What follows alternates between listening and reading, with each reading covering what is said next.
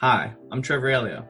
And I'm Julie Stern, and this is Conceptually Speaking, the show where we interview experts to uncover the concepts and patterns that help us organize our world. From farming to fashion, we can understand any field through acquiring, connecting, and transferring conceptual relationships. We hope this podcast will inspire teachers and students to design creative solutions to complex problems and accelerate innovation in today's schools. If you're interested in our work, you can find out more at edtosavetheworld.com. This week on Conceptually Speaking, Julie and I chatted with Dr. Tiffany Mitchell Patterson, an assistant professor of secondary social studies in the Department of Curriculum and Instruction at West Virginia University. Before entering into higher education, Dr. Mitchell Patterson spent a decade teaching students in BC and Virginia about history, social justice, and activism. Her passion and expertise for these concepts is evident throughout our conversation, and our dialogue is filled with insight about how to handle difficult but vital classroom conversations about identity, power, and justice. One of the many things that Julie and I admire about Dr. T-Mitch P's work is her commitment to encouraging students and educators alike to engage in meaningful, committed activism, regardless of the topic or context. All of the things that I was naming, are forms of activism. It's not just going out and protesting, learning more about how to do this work. It's taking that stand in front of your students, supporting them with that. But also activism requires this notion of sacrifice. You can't be comfortable as an activist. I tell my students all the time, I can go back to working at the cashier. I can go back to doing something else. I am willing to sacrifice this job so that y'all hear these truths. And that's my commitment to you. And you have to be willing. And I know that's hard to say because, people have families and things to take care of, but that's just how passionate I am about this work. And not only in my job at the schoolhouse, but also outside of it. But I think there's multiple ways. Get on those curriculum committees. Get on, the PTA and the school boards and be the liaison. Help work within your school. But then most importantly, your classroom is the site of change. So think about what you're doing, examining your practices. Those are really huge steps. It's action-oriented. And you want to look at ways that you are, like they say, either, you're complicit, right?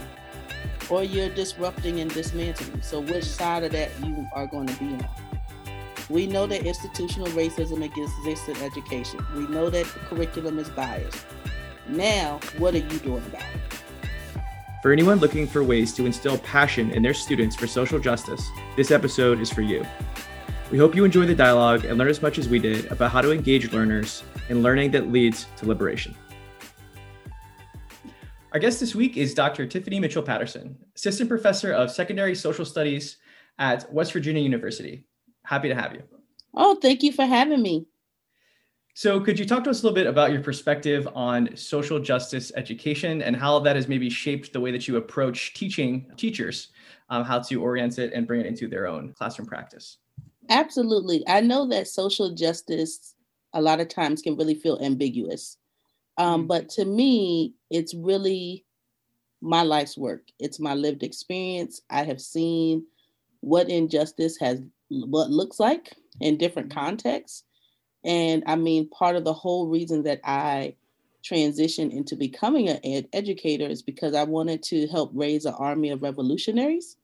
And what I tell them is that in whatever field that they choose, I'm hoping that they would choose a path of justice, that they would do what's right, that they would stick up when they see things that are wrong, and also understand that they could be wrong themselves, and that we're all on this continuum and we're growing and we want to make this world a better place. I know it sounds cheesy, but it's a fight that when you have studied, movements and things that have occurred in our country, we know how it's impacted many different groups.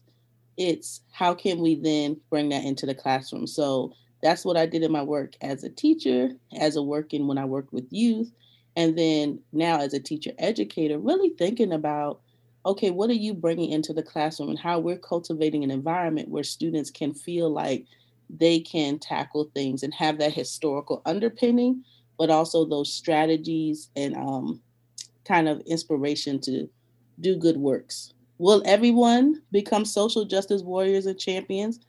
No, but will they have heard about social justice and champions? Yes. And so that's kind of how, that's my jam. So that's what I'm into, and that's the work that I like to do. Love it. Love it. We have been wanting Dr. TMP on this podcast for so long. So you are a friend of me and Trevor. I am. You presented, we presented all together in Forsyth County, where another one of our teammates works, a couple summers ago. And you and I are from Chavez days. Trevor's always saying to me, Julie, your Chavez Rolodex is something else. Right. Amazing humans. And so I love it. So it's kind of fun because when I first met Tiffany, she was known as T Mitch, because her last name at the time was Mitchell, which is, still your last name. I still go by that in DC. Yeah. So with this new main man in her life, I don't know if you remember this, Tiffany, when you and I first had lunch, we reconnected a long time ago. Y'all had just reconnected and started dating many years ago. So that was cool. But I know there's saying that you always say Tiff love the kids or something along those lines, and they love you. And so when we met, Tiffany was a seventh grade teacher at Chavez, and that was a school for public policy. So it was very, it could be a little bit tricky, right? Of like things that you say, like, I want my kids to be revolutionaries. I could see some people being like, whoa. Right. Hold the phone. Exactly. But lucky for us, we were working at a school that was, was called Cesar Chavez, who was an activist himself. The founder knew him growing up. And so we were all trying to make our students become active citizens, to become informed active citizens. And you were one of our absolute superstars. So, wow, how cool that now you're a professor. And so we've been wanting to get you on this show. I told Trevor, I said, you know what I saw on social media that she said in 2021, I'm going to start to say no to more things. And I was like, oh, we missed her. Yeah, you better get me right now. And so we're so excited that you said yes to us. Always. You going ahead and say no to other people. That's right. That's right. This work is really important. So we love it. And we had you speak at our summer event. You did a little lunch brown bag session, and you brought up these same 3 topics that we're going to talk about today. So the concepts you chose were curriculum bias, racial justice, and activism, just to sort of frame our conversation. So could we start with curriculum bias? Does that seem like a good place to start? Let's go there. The reason I think that this is really important is because as educators, we're given a curriculum. Mm-hmm. We're given standards. Mm-hmm. This is the minimal level content that students are supposed to learn. And I'm within the field of social studies. And so it's usually histories and geography and economics and all of that. But when we think about that curriculum, I, as an educator, always transformed it because you are a decision maker. And so much that's in the curriculum is actually violent. Mm-hmm. And I think that's a strong word that must be heard by educators. Mm. Your experiences, histories can be completely erased, minimalized, never getting the fullness of the stories of individual people. I mean, we see that with MLK, and they like to tell a little slice of his life, or with Rosa Parks. We tell this one moment in her life out of this lifelong work of activism that she engaged in. Total misinformation. Slaves were happy. There's outright lies that are there. And what happens when students can go through K through 12 and mainly hear white, patriarchal, cisgender, heteronormative narratives? They don't get to hear diverse histories, or I like to say narratives, perspective plus power. So who's telling a story? Whose stories are getting told? And so as educators, we have to, when we get that curriculum, look at it and say, okay, who's missing? And actually, what I do is engage students in that work. Who's missing? Even when back at Chavez doing, okay, we're teaching, Egypt and Kush, and that's in the standards. And I say, okay, but are there other African kingdoms at this time? Why are we focused on this one? And with this, why are we only focused on a few individuals? And is this the only time you heard about Africa? Will you ever hear about Africa when you go to U.S. history? And engaging students in that helped them to see, okay, whoa, there's some things that they felt, that they know what it's like when they've been in school. I know what it's like being in school and not hearing your histories. I mean, to have the whole 1619 project be 10 minutes from where I grew up, Point Comfort, and I hadn't learned a thing about that while I was in school. Hidden Figures, hadn't learned a thing about that when I was in school, happened in my hometown, NASA there. So I think there's a big opportunity when we really analyze the curriculum. And what I do in my classrooms, I have students go through and unpack the standards. What are these standards saying? Who's missing? And how can you meet this standard by telling a different story? Whose story can still help you understand the context of that time? Because at the end of the day, this is important not only for students of color, Indigenous students, Black students. This is important for white students. Indeed. And so many, when I was teaching in Arlington, would say, why did I know this? Why are they keeping this from me? They were in some ways angry. Here in West Virginia, many students, I never heard of Medgar Evers. What? These different individuals, it was white people that got killed during the civil rights movement. Yes. But these are the histories that were told from. They weren't given that complexity and nuance. And in many ways, I think that is disrespectful to our students, that we don't even put complexity in front of them. We don't give them nuance. We don't tell them these different stories. And it's incredibly biased in many ways. Racist, sexist, ableist. When we think about gender and sexual identity. That's I'm glad you brought that up, because so many things are running through my brain, so many. But one is, we've had this conversation in our team of people like you who are not only looking to advance their own identities. And so often I feel like we're having this moment right now of this racial reckoning, finally in 2021. What I see that kind of bothers me is when people only advocate for, if, I'm Asian American, I advocate for Asian American rights. If I'm gay, I advocate for gay rights. What I said to Trevor is, what I love about Dr. TMP is you are African American. Of course, you're telling that story, but you're advocating way beyond your own identity for all marginalized peoples. And I think that's just truly remarkable. I think that to me is like, you gave me somewhat of a critical attribute of a modern activist. I said, this is a person who advocates beyond sort of her own identity, because otherwise we're just going to be fighting with each other over our own identities, right? I don't know if you want to say anything to that, but I just wanted to share that with you. I'm from the school of, all power to the people. This is about liberation for oppressed peoples. And that's why I really advocate for the teaching of social movements, in that it does help you to see this kind of cross solidarity that took place amongst many movements, because when one group is free, that paves the way for other groups to be free. And even better is that no one is free until we're all free. And so I think that kind of finding those ways, and even within movements, because okay, you say Black Lives Matter, but all Black Lives Matter. So that means disabled Black Lives Matter. That means trans Black Lives Matter. And so really making sure that when we're talking about inclusion, we're really talking about the ways it's intersectional, it's overlapping, it cuts across different groups, and understanding that everyone comes to this differently. And everyone, of course, is going to at first think about themselves and their own identity.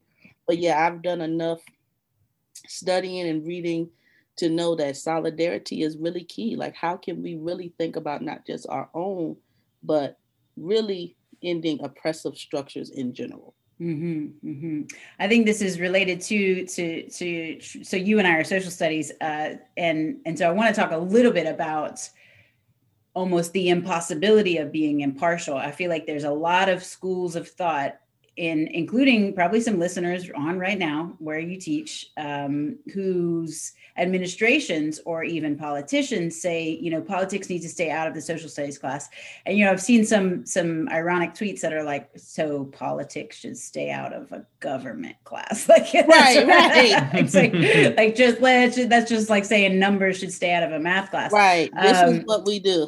At the same time, I wanted to sort of link in Trevor here, because Trevor is an English language arts teacher. So when you're talking about a biased curriculum, when we're thinking about something Trevor is talking a lot about is the sort of the quote unquote the canon. Mm-hmm. I was on with a school district the other day, and they said, oh, we don't, we talk a lot about concepts. I was working with them on what Trevor and I call human experience concepts. So there's process oriented concepts like argumentative writing, narrative writing, and then there's human experience concepts. Why do we write? Why do we read? And she says, well, I feel like if I said, grade 9 should read a text about relationships, then all the teachers are going to say, oh, we have to read Romeo and Juliet. And it just was like this brain moment where I was just like, what? Like almost every book is about relationships. Right. Like, what do you mean you have to only read Romeo and Juliet? She just thought like that's what my teachers will conclude. And I'm thinking, oh my gosh, this is a super diverse school district, by the way. I'm not going to reveal who it was. But it was just one of those moments where I was like, wow, there's a lot of work to be done in this area. And at the different levels, I remember you talking about that when you were getting your doctorate, was about how sort of having you were getting your, I don't know how you did all this. You got your doctorate and you were teaching full time. You were teaching middle schoolers full time. And you had sort of them go through some textbooks and sort of ask those questions about who's there and who's not, which you obviously your students loved. They thought that was a really engaging, interesting way to go about social studies. So I don't know if Trevor wants to say anything about the canon, or we could circle back to social studies. I'm sure he does. So I think kind of, I guess a little bit more on the social studies side of things. I think something that I think is a little interesting is we're not only challenging teachers to sort of explore and plumb the depths of their own identity and positionality, but in many cases, we're asking them and challenging them to reconsider their entire conception of what the discipline is and does. I feel like there is this sort of prevailing notion of, the great men of history and these giant meta narratives of like these sweeping stories with like these situated perspectives, when in reality, history is a battle of perspectives and a battle of ideologies, and there are different power structures that exist. And it's so messy and complex that forming any sort of organizational structure becomes really challenging, because voices then get shifted based on your perspective. So could you talk a little bit about ways to make that complication of history, which is necessary, but also I think throws many teachers for a loop? Well, where do I situate this perspective? What's the story here? Can you maybe talk about some ways that teachers can organize their curriculum that will give some structure and coherence without marginalizing different voices? Well, I think first you name it. I was very open with students that we are not going to learn everything in here. The goal is that you start to get the tools and the critical eye, sharpen the eye that you're bringing with us, because they are bring a lot of criticality themselves.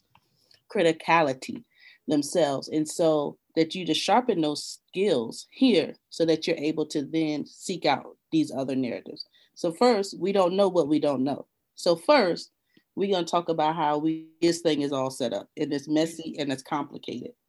And I talk to students how it can also be very personal. It can also feel like, ooh, whether you feel attacked or you feel guilt or you feel shame as coming across these hard histories. So that's one thing. It does take, I think, that necessary pre-work as you were describing. Like first, as an educator, you have to think about your own bias. What haven't you brought in? What are you afraid of? Why do you feel discomfort? And name that. I would tell students, it's okay to feel discomfort. If you don't, I might be a little worried about you. This is all new, like you're kind of shocking information. So let's also not dismiss those feelings of trepidation that should be welcome. And that it takes many, many years of study to really kind of, and we still, I do a little activity of will we ever really know what happened in the beginning of the year? And then they just are kind of like, oh my gosh, we found another artifact. Oh no, this changes the whole story. Oh no, they were going around the room finding different. And I'm like, instead of how textbooks presented these finite stories, the story is constantly evolving as we get more and more information. And we also recognize that some information is purposely hidden. And that you might never have access to get it. So I would put something under my teacher desk, like a fact of someone's experience. And I reveal it to them like, oh, I had this over here the whole time, but I didn't want to give it to you. And I didn't want you to know this story. And they're like, oh, that's messed up. But they kind of so that's a way to think of it. It's like it looks like a very simple activity, but students have very high level discussion around that. And that's the thing.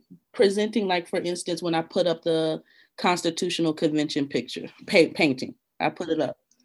And I just said, okay, so, and by this time is middle of the year. So they know me and they know what's going for. I said, so who's missing? They gone down the gambit, enslaved Africans, indigenous peoples, young people, women. So they're able to start to have these, they're like, ain't no, so ain't no poor white men up in there either. Exactly. So now we're starting to unfold like, okay, now we're seeing who's in the room, who's making a decision about how this government is formed and would be, and how is that problematic when you don't have those voices at the table. So I think there's ways that you can use the traditional curriculum to really start having students point out what's wrong. How is it flawed?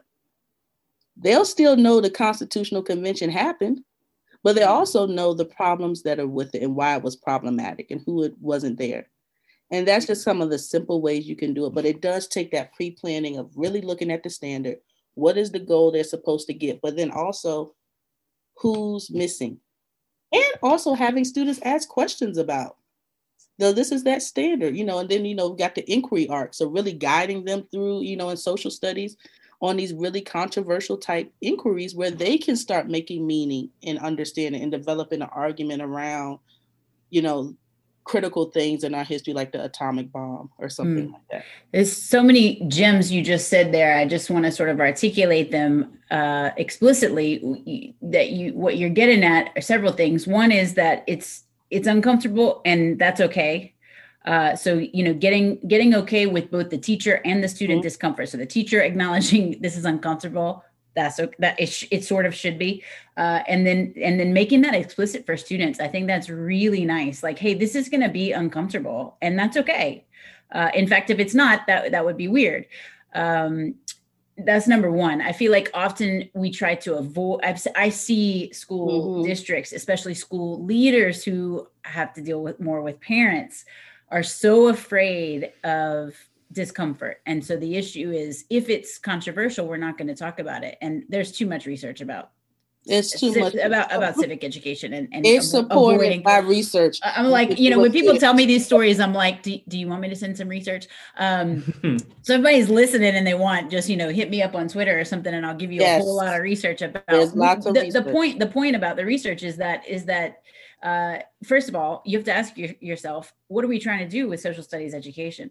And my favorite quote is actually Sam Weinberg, who says, knowledge possessed is not knowledge deployed. That even if kids know something, know facts, are they going to use it? And I think everybody would argue that what we're trying to do with civic education is have good, thriving, healthy communities and getting our students prepared to solve mess. Look, life is messy. Life is complex. And they know that. I always say this, relationships, I say this to my own two kids, relationships are hard. They're hard. You get in fights with your best friend, with your siblings, with your husband, with whoever it is. With your parents, like this is par for the course. When you love someone, it's hard. And so it just is what it is. And we have to talk about these difficult issues. And so I think that's one of the things you hit on there. The other one that's almost more important is that what I think to be true, I'm interested to see if you agree with this. What I think to be true is that teachers should remain relatively neutral in sort of the facilitation of these things. That what we're but in the choices that you make, you gotta, you're making choices if you avoid talking about controversial issues. That is not neutral. I would say that it's not. Teaching is a political act. You're gonna, and I think especially with the upper grades, I would tell students, hey, look, I want you to think for yourself. That's what I want you to understand. Exactly. Is that the goal is for the students to make their own conclusions. But also understand, and I tell them, I want you, I was like, you can think what you think. I don't control that. Mm-hmm. I don't care what you think. I care that you do think. And that quote is in Visible Learning for Social Studies. But I also want you to know that people are going to think differently than you. That's right. So I also tell students, people's experiences shape their worldview. Mm-hmm. So people often react based on what they know until they encounter something different that might change their narrative. And in some cases, it may not. Mm-hmm. So that's something that students would get a little snippy about when they didn't like what someone said in a debate or a Socratic seminar. They say, oh, that's just your worldview. Like you haven't been. That was kind of their nice piece of shade. But I do think that, and I told also in terms of parents, I did not have any parent pushback, knock on wood, because I was very upfront about it. Parent teacher night, I said, we are going there. We're talking about everything. We are staying relevant to what's happening. This is social study. So, things that are happening in the news, we're going to talk about it and make space for it. And so understand that that's the perspective. We're going to use media literacy. They're going to be looking at different media outlets, and they're going to look at bias in all of them, So we're going to really break it down because I want them to be able to see the power structures and the narratives that are being told. That's kind of my big, where's this story coming from? Why is it being told? Why is it, how is it being told what is the agenda behind it? Really having them do some of that serious, more unpacking things. And then how can you utilize these different pieces of information to then construct your argument? And that's the third thing is that's disciplinary literacy. Right. That is the going about the discipline of social studies. It's what historians do. It's what social scientists do, that they look for multiple pieces of evidence. They ask, whose point of view is this from? This is not new age. It's not because all of a sudden women and people of color are able to, that is what old white historians do. Yes. And so, I think really helping, Trevor and I talked about this earlier today, was about going about the discipline of whatever your subject is, especially in secondary school, is a disciplined pursuit of knowledge. And so it's got to have standards, it's got to have intellectual sort of criteria for which we decide, who's included, who's not included, all of these conversations. And that's a part of the standards. That's right. Use the C3 standards to teach the truth. Mm-hmm. If someone comes, anytime I said something about, okay, I'm talking about enslavement and the Constitution, that's in the standards. Mm-hmm. Mm-hmm. If they're listed as 3/5 of human beings, so I have a right to talk about this. Mm-hmm. So don't be afraid to also use the systems that they have set up to stop you from talking about something. Use it to talk about something. Well, that's there. They're supposed to look at multiple sources, right? Okay, so these are the sources they're looking at. They're use Common Core. Use it. Use it. How would you handle it if you have, so students are bringing these different perspectives to the table, there's an exchange of ideas. Where do you sort of draw the line for a perspective being toxic or damaging or problematic? Because I know that there have been times in my class where I've been encouraging students to investigate and examine their bias. There's sort of like this open discussion. And obviously, if someone is outright or blatantly disrespectful, it's very easy to just kind of squash that, have a conversation. But when maybe the ideology that the student is speaking from, the perspective that they're speaking from is damaging or marginalizing or makes students uncomfortable, how do you handle sort of that? Because that's something that I've experienced in class while we're doing that identity work and having those conversations, where I don't even know if the student realizes what they're saying is potentially harmful to other students. So a couple ways. So the first thing is, in the start of the year, we do a lot of work around just debating each other, talking about our points, having it really be rooted in something like documents and things like that. So really having them work with how to have these conversations. So giving them that practice, one. But then two, things flare up. Even when the best laid plans, they come up. One, there's some fundamental truths that I don't play around with, right? The Holocaust did happen. We're not even going through that. There are some things that are just fact, and we're going to lay that out here. But I'll share, there was a contentious conversation in the classroom around immigration and the wall. And I taught students from all across the aisle. Some students, in fact, had crossed the border themselves as a pre-teenager. So, of course, coming from that particular perspective, that whole conversation, I was proud in the sense that students weren't like, build a wall, right? But they were also saying some things that were hurtful. And so I said, okay, time out. Let's stop here. There are some feelings coming up on both, different sides. Let's really talk about that instead of just trying to belabor our point here. Let's really sit with what you're saying right now is hurting your classmate based on the experiences that they have.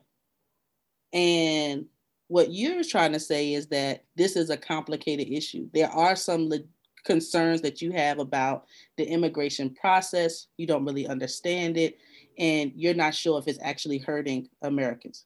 That's your point of view, right? But can you see now how this is hurting where they're on the brink of tears? And they're like, whoa, and then the other student that's on the brink of tears is like, no, you have a right to your opinion. I'm just saying this is what, and it ended up fostering this dialogue between them two where it was humanizing on both ends. Now, I said we can have this discussion, but you being able to really recognize what's happening and stopping and calling it out and pointing it out and really thinking about, okay, is this a point where we need to dive further? Let's maybe stop and maybe do some more research because this is a complicated, messy, nuanced issue. We're not going to solve this right here. So at least not right now. So let's really take a step back. And with this information that you have now, let's get back in. We stopped. We stopped the debate, and I allowed students to kind of go back and maybe get some more research, and let's revisit the conversation. We revisit the conversation, and they still were like, we don't know. This is, we went down the rabbit hole. And to them, I said, that is the lesson. Exactly.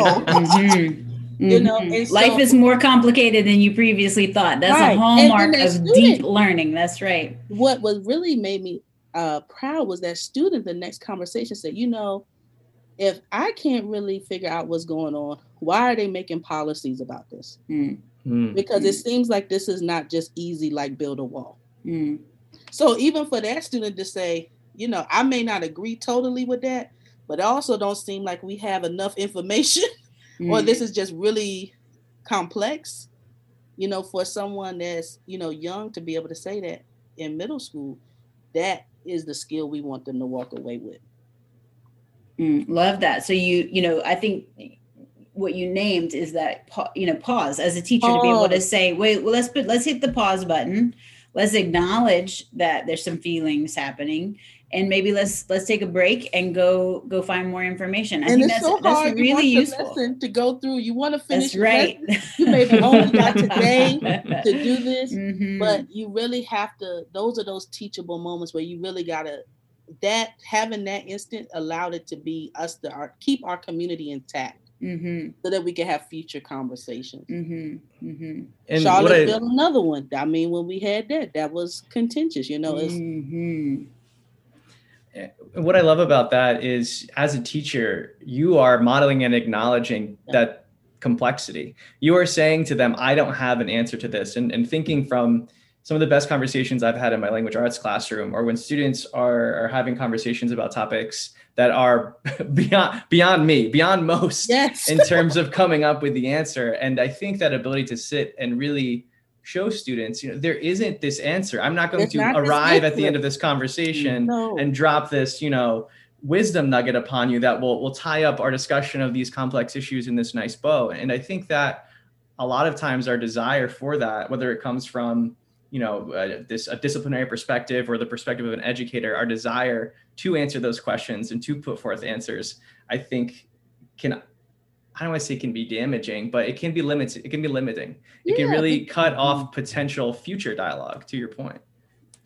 I think that's delicious. I think that's such great advice for teachers to hear. It may be teachers who are afraid to have these conversations, which is just don't be afraid to put the pause button and to say, you know what, this is a really complicated issue. We're not going to solve it right here in our grade 7 debate class. Right.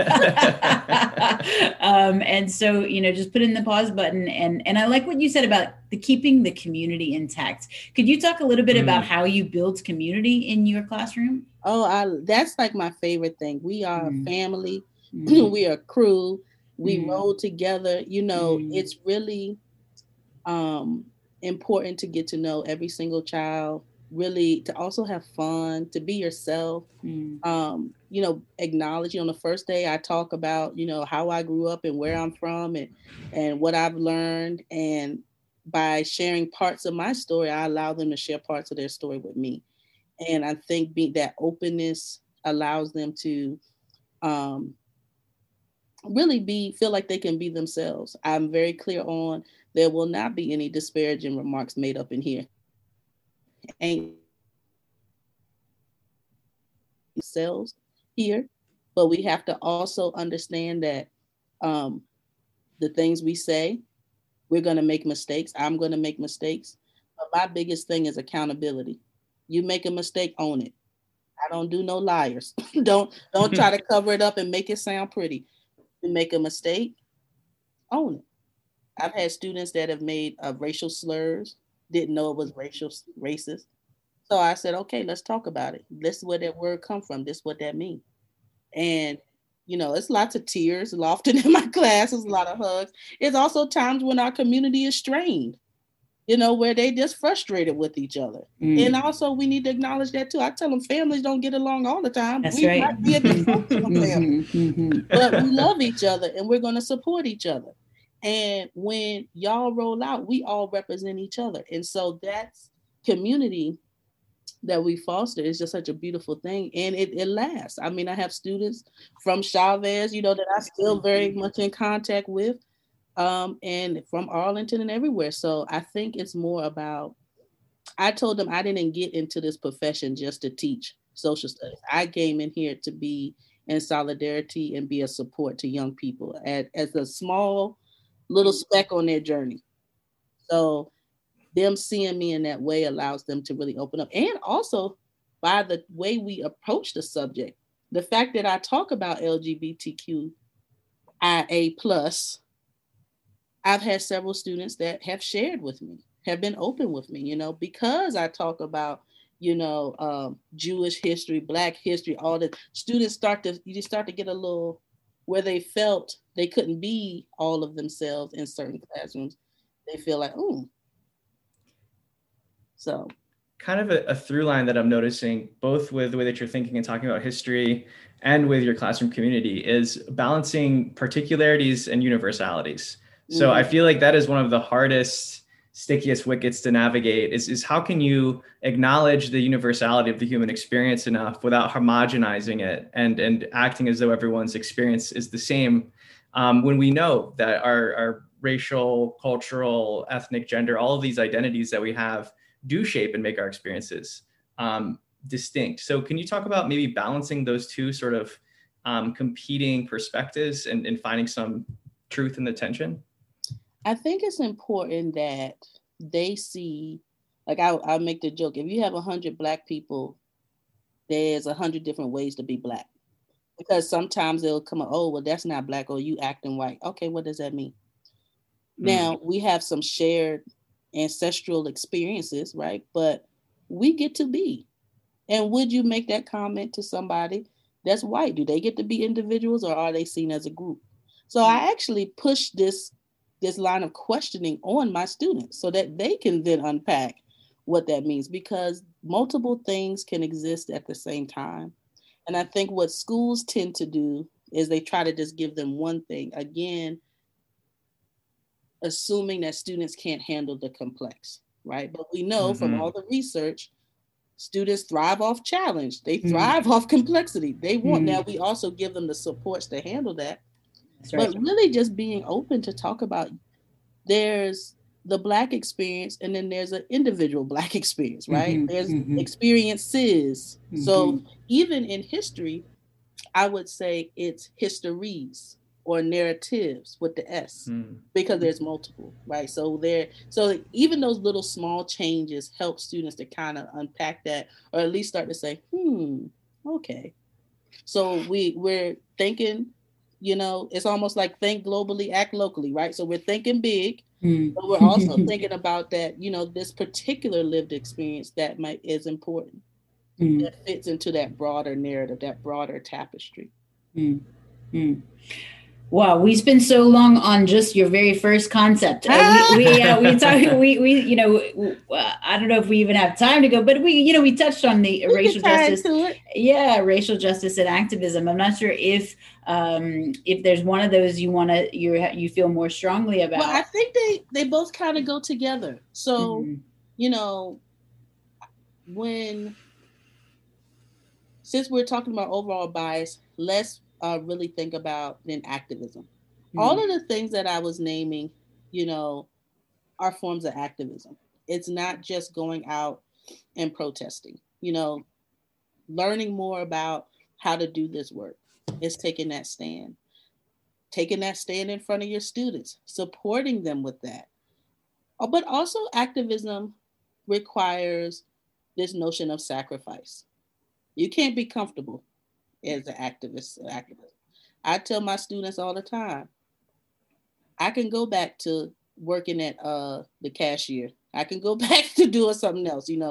I am willing to sacrifice this job so that y'all hear these truths. And that's my commitment to you. And you have to be willing. And I know that's hard to say because, people have families and things to take care of, but that's just how passionate I am about this work. And not only in my job at the schoolhouse, but also outside of it. But I think there's multiple ways. Get on those curriculum committees. Get on, the PTA and the school boards and be the liaison. Help work within your school. But then most importantly, your classroom is the site of change. So think about what you're doing, examining your practices. Those are really huge steps. It's action oriented. And you want to look at ways that you are, like they say, either, you're complicit, right? Or you're disrupting and dismantling. So which side of that you are going to be on? We know that institutional racism exists in education. We know that the curriculum is biased. Now, what are you doing about it? And I think that's the thing. I think we spend a lot of time on the knowledge portion, and that's important, but we don't spend enough time supporting educators on now what do I do about it? Giving them that space to really organize around what their sphere of influence, their locus of control, getting down with other educators. That's what really helped me being in solidarity with other educators in the city and working together to see what they were doing and having that outlet. Is really important in my school and outside of my school to do this work, because you can't do this work on an island. You'll burn out. You really want to really have that support and system, community of support and self-care too. This was such a thread in my classroom that even if I didn't necessarily talk about something that day, they will bring something. Oh, did you see the news? Did you see what happened? Let it be youth-driven, student-driven too. Like it's not something we had to do, every single day of the classroom, but it was such a theme and thread that they could look at anything and pull out, oh, this is patriarchy. Why are they talking like this? They're acting like the woman doesn't even have a voice. She has a mind. Why is she in the textbook? let them do the work. You know, once you give them that tools, let them apply it. That's the other thing too. We normally don't give a lot of space for application. We teach all these skills. They might perform it 1 or 2 times, but really giving students time to think and process and grapple with, we got to make time for that.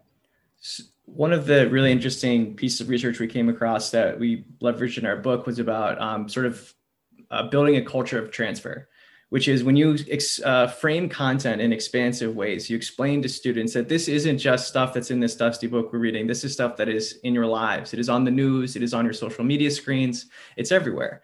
And just by framing content in that way, students begin to sort of absorb this expectation that they're not only going to be required to make sense and meaning of content in class, but of the wider world.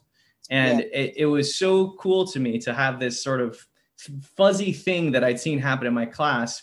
There's a referent for it. There is research behind it. And it really is powerful. And personally, there's no greater joy that I have than when a student takes something that I hadn't assigned them and just is like, Mr. Elliott, this thing that we were doing in class, I'm seeing how it's playing out on the news or at home, or even like on my cheer squad, like in any of these different sort of places where they can really, like you say, apply that understanding and knowledge. And I think that's what really makes them begin to value it, is they see it's not just for this game of school where they're sort of like instrumentalizing and getting scores, as much as they're like, wow, this stuff I'm learning in school is going to help me in life. And no one's just telling me that, I'm living it. And I think that's a really powerful way to approach any instruction, but especially in the humanities. Exactly. We always talk about real world connections, and sometimes it's as an aside. No, this is real world connections. We want them to be doing on a daily. Exactly. It was through all of this that I had that epiphany that every time we encounter a new situation, we think through concepts. And, it happens with my own little kids in little funny ways that they, ask me if something is a living thing or not, whether or not it could die, because that's a critical attribute of whether or not something is a living thing. But I'm reminded of Trevor's student last year. He used to have them, I don't know if you do this with your middle school students, but he would have them make memes of class content. And my favorite one I use in my workshops all the time, I don't even know what kid did this, Trevor. We don't even give this poor kid credit, but it's like a cartoon. You may have seen this sort of meme, and kids can make it and say whatever they want to say, but it's a cartoon of a boy looking at a butterfly. Yeah. And it says me after Mr. Alio's class. And there you go. That's right. And this kid says, "Is this power?" And on the butterfly, they wrote anything. Right. There you go. Yes. And I was like, that's exactly right. But like you said, on your cheer squad, there's power dynamics. There's going on your cheer squad, in your family, in all of these different aspects of your life, there's some power dynamics. And so letting students be able to recognize that is really what it's all about. So love that you shared. And I think I love too, I want to acknowledge that you're talking about activism for educators, for educators to be at the table, to be having these conversations. That's who makes these curriculum choices. It's human beings. They sit around in a room and they duke it out. Sometimes it can be quite contentious. And so, being part of those conversations is I think good advice for teachers to say, if you feel like your curriculum, first of all, broadly interpret your standards. It was what I heard you say. Unpack them. You got to beat them at their own game. You got to come with all your things. I have seen, 8 mentions of Black women in their standards. That's a problem. You really come at them with that data, and really say, how are we going to change that? It's concrete actions. Could you talk a little bit? You don't have to do it alone. That's a big thing too. Maybe for the last few minutes, could you talk a little bit more about that? I guess you're kind of putting out the message, like our place of praxis can't only be the classroom. I mean, you're kind of saying that we need to advocate and organize in other contexts as well, whether that's a wider political world or just like educational policy. Could you maybe talk about that specifically, some examples, some organizations or some times you've seen that really work and come to fruition? Yeah. And this probably is a whole nother conceptually speaking, but but definitely you want to think about ways that you can get involved. I know when I was at in DC, I was a part of DC Area Educators for Social Justice. And really helping to hone not only my teacher practice, but working to get Black Lives Matter Week of Action, adopted by different counties. So kind of working on those multiple levels with that. But also it's being on curriculum committees. It's thinking about how can you be a part of parent organizations that are happening and doing work. Like in Arlington, as part of Challenging Racism, and they were doing work around cultural competence in schools. And so there's all these different ways that you can plug in. And I understand that that's a addition, right? Teachers are already overworked and underpaid. But in part of it, in service of, being a part of, education associations, also fights for the professionalization of teaching. So it's also letting it be known what are some of those barriers that you can help to mitigate, for future generations of teachers and for yourself. We need to be the ones saying we need to be paid. We need better resources. These students don't have everything that they need and we're paying out of pocket. So what are some laws that need to be changed? Why is it still based on property taxes? I mean, there's so many ways that we can be involved. And if you can't directly do that work, maybe supporting organizations that are doing that work in whatever way you can. And it does not always have to be monetary. It could be making some signs. It could be, sending emails, thinking about ways. And teachers are naturally involved. I think teachers are running clubs. They're doing all this stuff. So it's like you're already plugged in so many ways. And why not also think about where you're invested helps to be making sure it's justice oriented too. How is this also helping to break down some barriers in the way of students? If you could recommend where teachers who might be somewhat new to this, say we've got a list, I'm just crossing my fingers. We've got a listener on who maybe has been resistant to, bringing diverse voices into the classroom. Where would a teacher go to sort of start dabbling in this or doing their own self-education? I think the one advantage of virtual has been there are like PDs everywhere, all the time. Yeah.